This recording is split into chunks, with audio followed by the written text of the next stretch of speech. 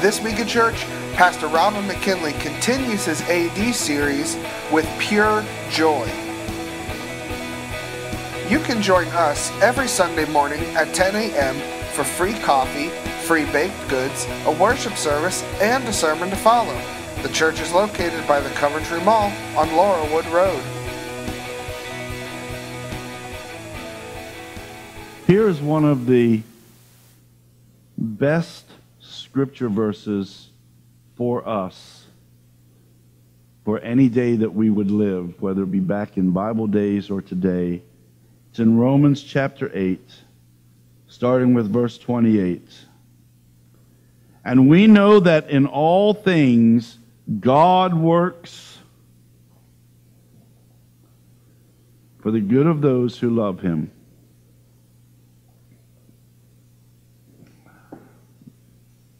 who have been called according to his purpose.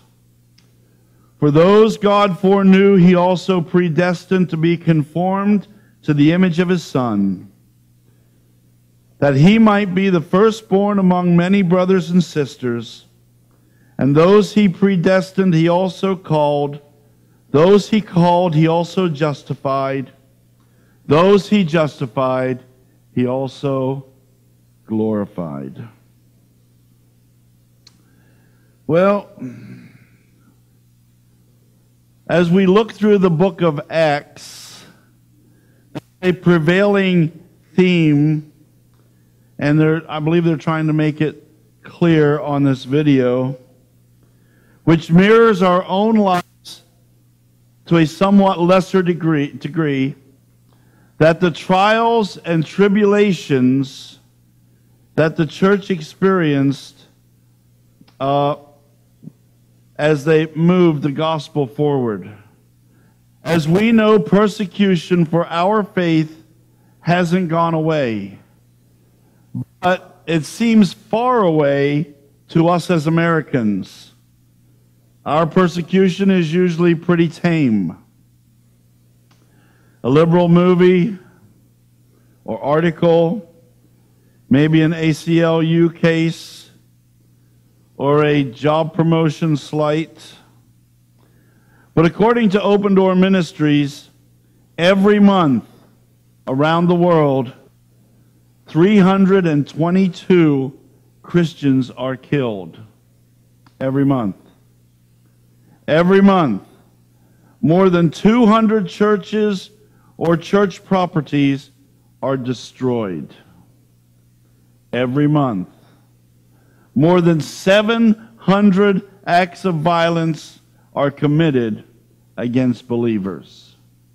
That's today. Persecution is real, whether big or small. Things don't always go smoothly for us, do they? We all experience trials on a daily basis to one degree or another. So this morning I'm going to camp out on the word trials. Trials happen. What exactly is a trial? A trial is an act of trying, a testing, or getting to the proof. We use it in a courtroom setting where somebody is on trial and we are trying to prove them, or trying them to prove the truth. Or an athlete might run a trial or have many trials before the actual race will start. Or, as we saw on the announcements, sometimes there are many trials to a recipe. But all of these examples, we see that the purpose of the action of trying is to bring something or someone to perfection, to be the best, to be true.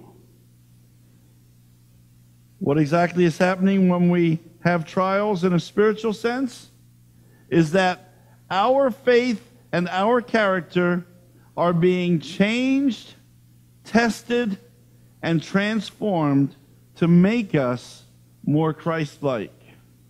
Here's what James says. James says, all joy, pure joy. My brothers and sisters, whenever you face trials of many kinds, because you know that the testing of your faith produces perseverance. Let perseverance finish its work so that you may be mature and complete, not lacking anything. Peter tells us, in all you do, greatly rejoice, though now for a little while you may have had to suffer grief in many kinds of trials. What do both of those paragraphs have in common? They both say it is a joy to have trials. We must have joy or rejoice. Well, for the new believers in the book of Acts, trials weren't just running out of gas or spilling coffee in the car or having to park way down on the other end of the parking lot when it's raining. Trials were intense. When Peter penned these words, Christians were dying at the hands of the Romans every day. So when we consider the persecution in Acts, we have to ask, why does God allow us to suffer? Let's look at the question of pain and suffering more closely. There aren't easy answers, but there are answers.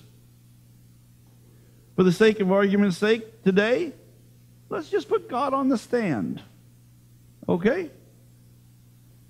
I mean, don't we accuse him anyhow? Don't we accuse him of allowing bad things to happen to good people? You don't have to raise your hand on this, but how many times have you said, or have you said, I wonder why God allows that to happen? That's putting God on the stand. That's putting him on trial. Aren't we saying that he's failing to be omnipotent? He's failing to protect us? So we'll start looking at the Old Testament example in Exodus chapter 17.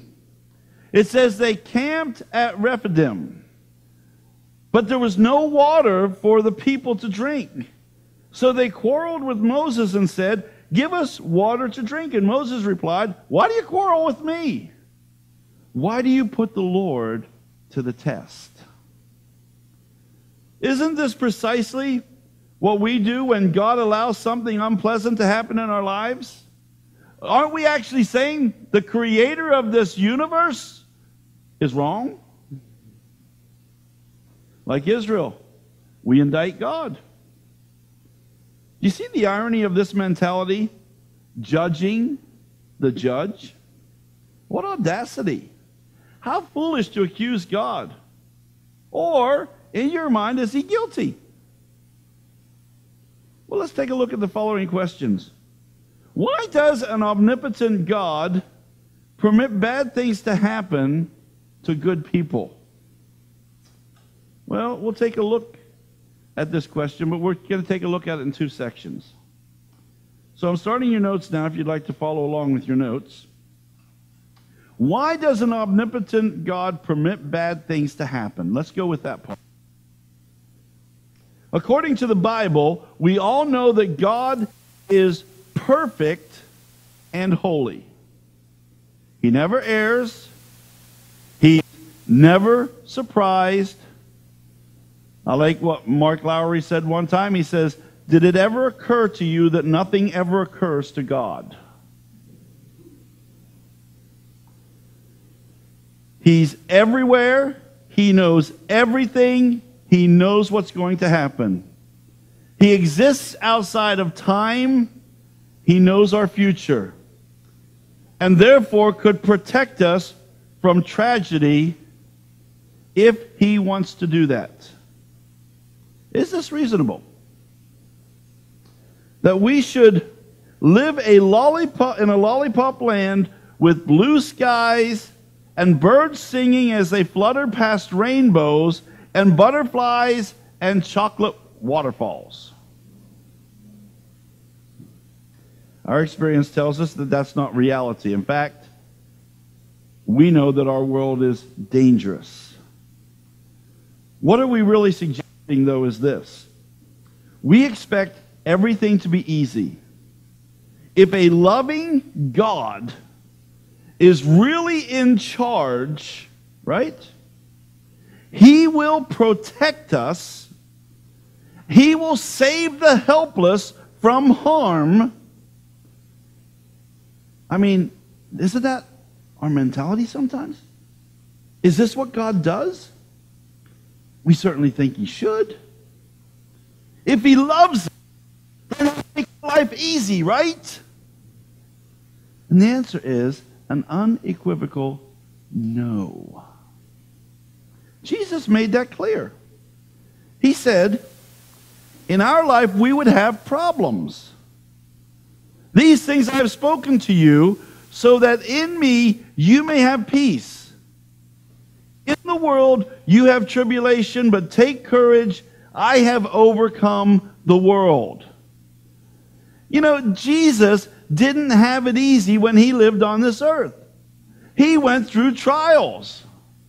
And if Jesus is going to go through trials, what makes it any different that we should have to go through trials? All 12 of the apostles went through trials. If they went through trials, and many of them led to their death, let's just keep going. God has permitted a broken world.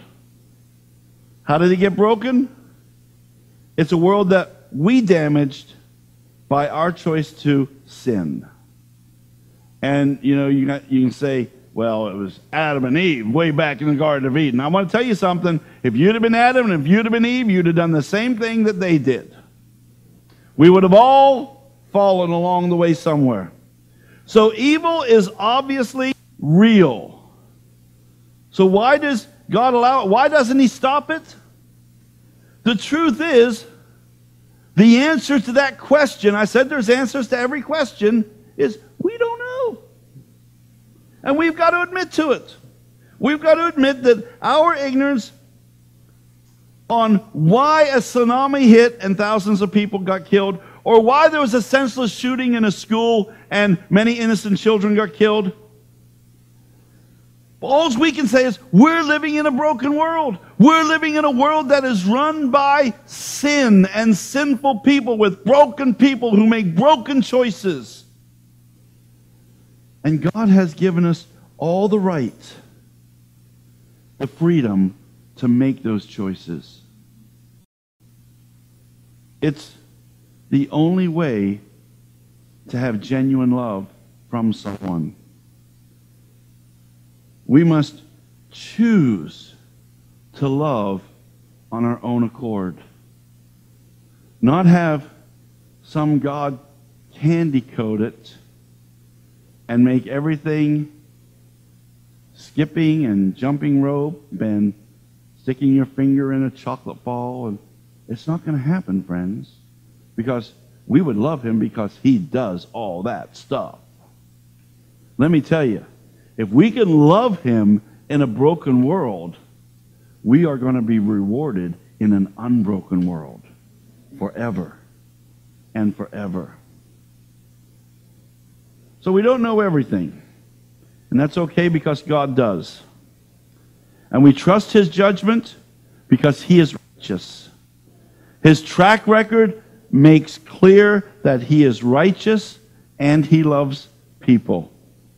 So, let's go to the second part of this question. Why does an omnipotent God allow bad things to happen to good people? Well, are they really good people? I mean, the Bible is clear that we're not good. None of us are good. Oh, but you don't know so-and-so. Okay, I know what the Bible says. It says, as it is written, there is no one righteous, not even one. For all have sinned and short of the glory of God. And again, even if we were good, which we're not, a good person doesn't cut it when compared to a holy God. Here's what Isaiah tells us.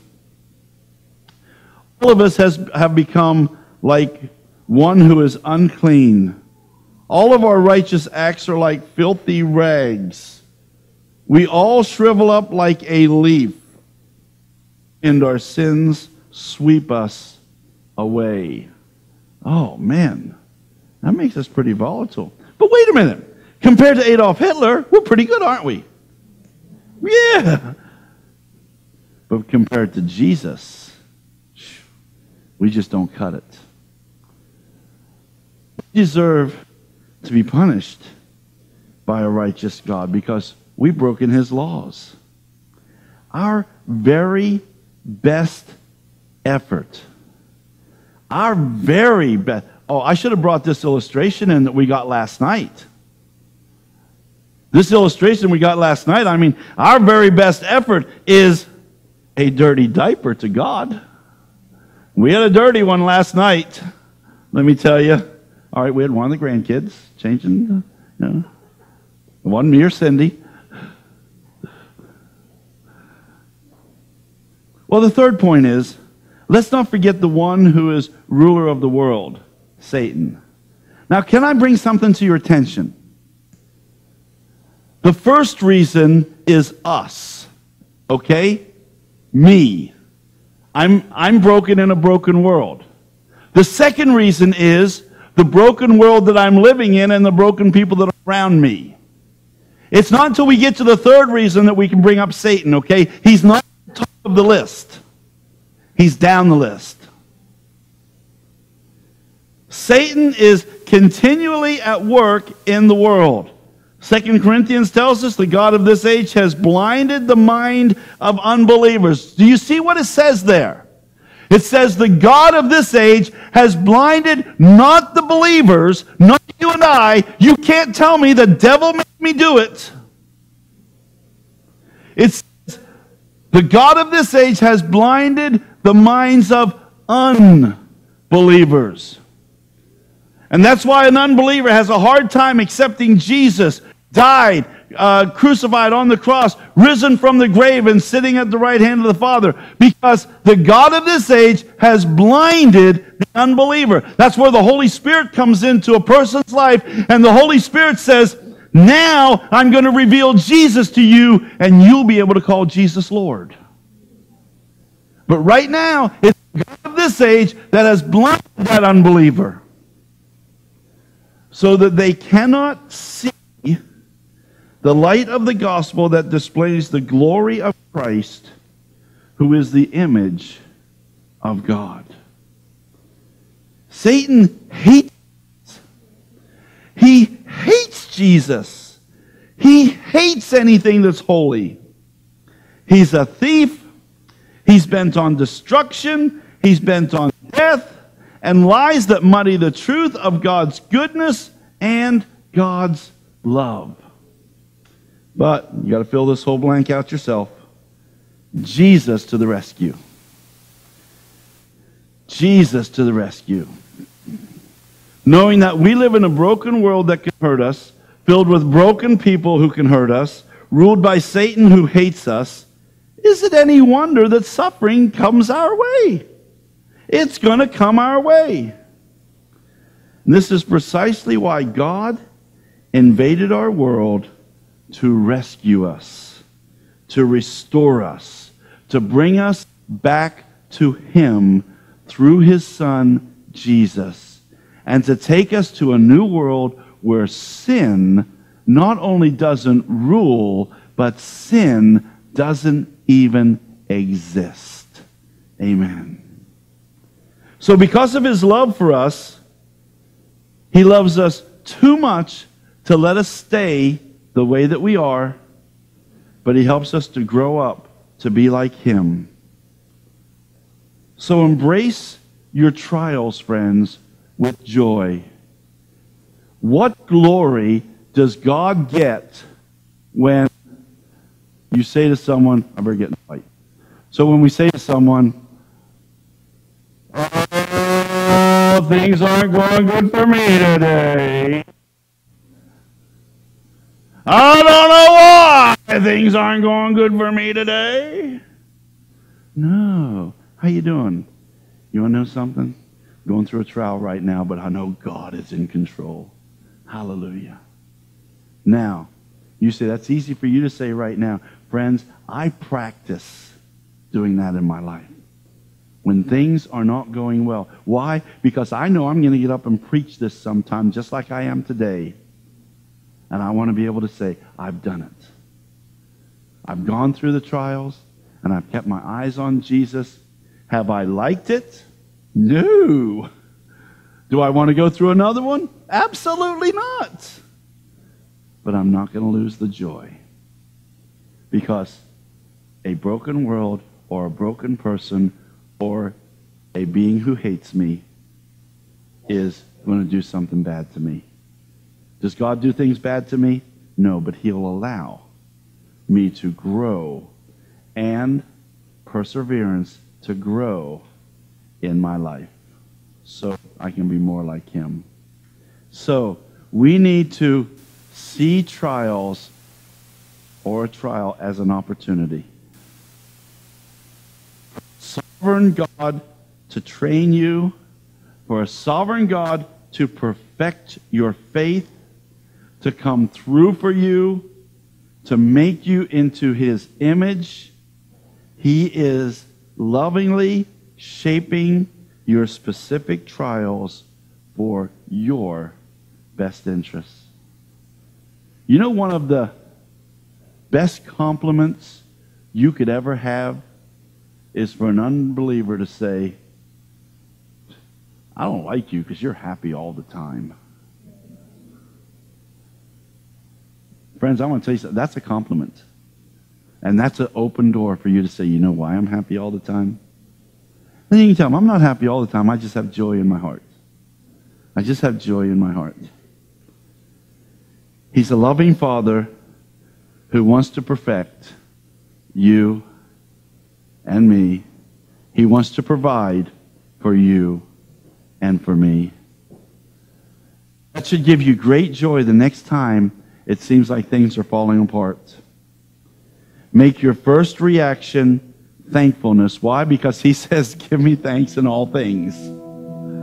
So make your first reaction thankfulness for His sovereign work in your life. So now the question that we need to answer is this. Do you want to change? Do you want to change? Next question is, do you want to start accepting the trials in your life that will bring you closer to Him? And that's all of them. I just want you to know that. Every trial. Do you want to accept the trials that will transform you to be more like Him and do them with joy? Stand with me, if you will. If that's you, we're going to continue that old-fashioned prayer meeting that we started earlier. And we're going to come and we're going to say, God, I know I'm going to go through them. I just want your help so I can do it with a smile on my face and a real authentic smile, that I can do it with joy in my heart. When these trials come and things don't go my way, I can keep my eyes on you, and I can know that I'm going to grow in my faith and in my endurance. Come if you will. It might not be easy. It might not be fun. It might seem devastating to you. But in the end of the pressure and the heat process, the heart of coal will be a heart of diamonds. Hallelujah. There's a scripture, Psalm 81 says, in your distress, you called, I rescued you. I answered you out of the thundercloud. I tested you at the waters of Meribah. God was patiently testing the children of Israel in Exodus chapter 17. Even though He parted the Red Sea, even though He freed them from the oppression in Egypt, they forgot His kindness. They accused Him. They put Him on trial. In Deuteronomy it says, do not put the Lord your God to the test as you did in Massah. Do you believe God has your best interest at heart? Do you believe that He will use your trials to conform you to His image? If you believe that, do you believe that your steps are ordered of the Lord? I pray that you would rejoice with genuine joy, for all the trials that he's ordained for us to go through. Oh, and by the way, when we put God on trial, he will always be found not guilty.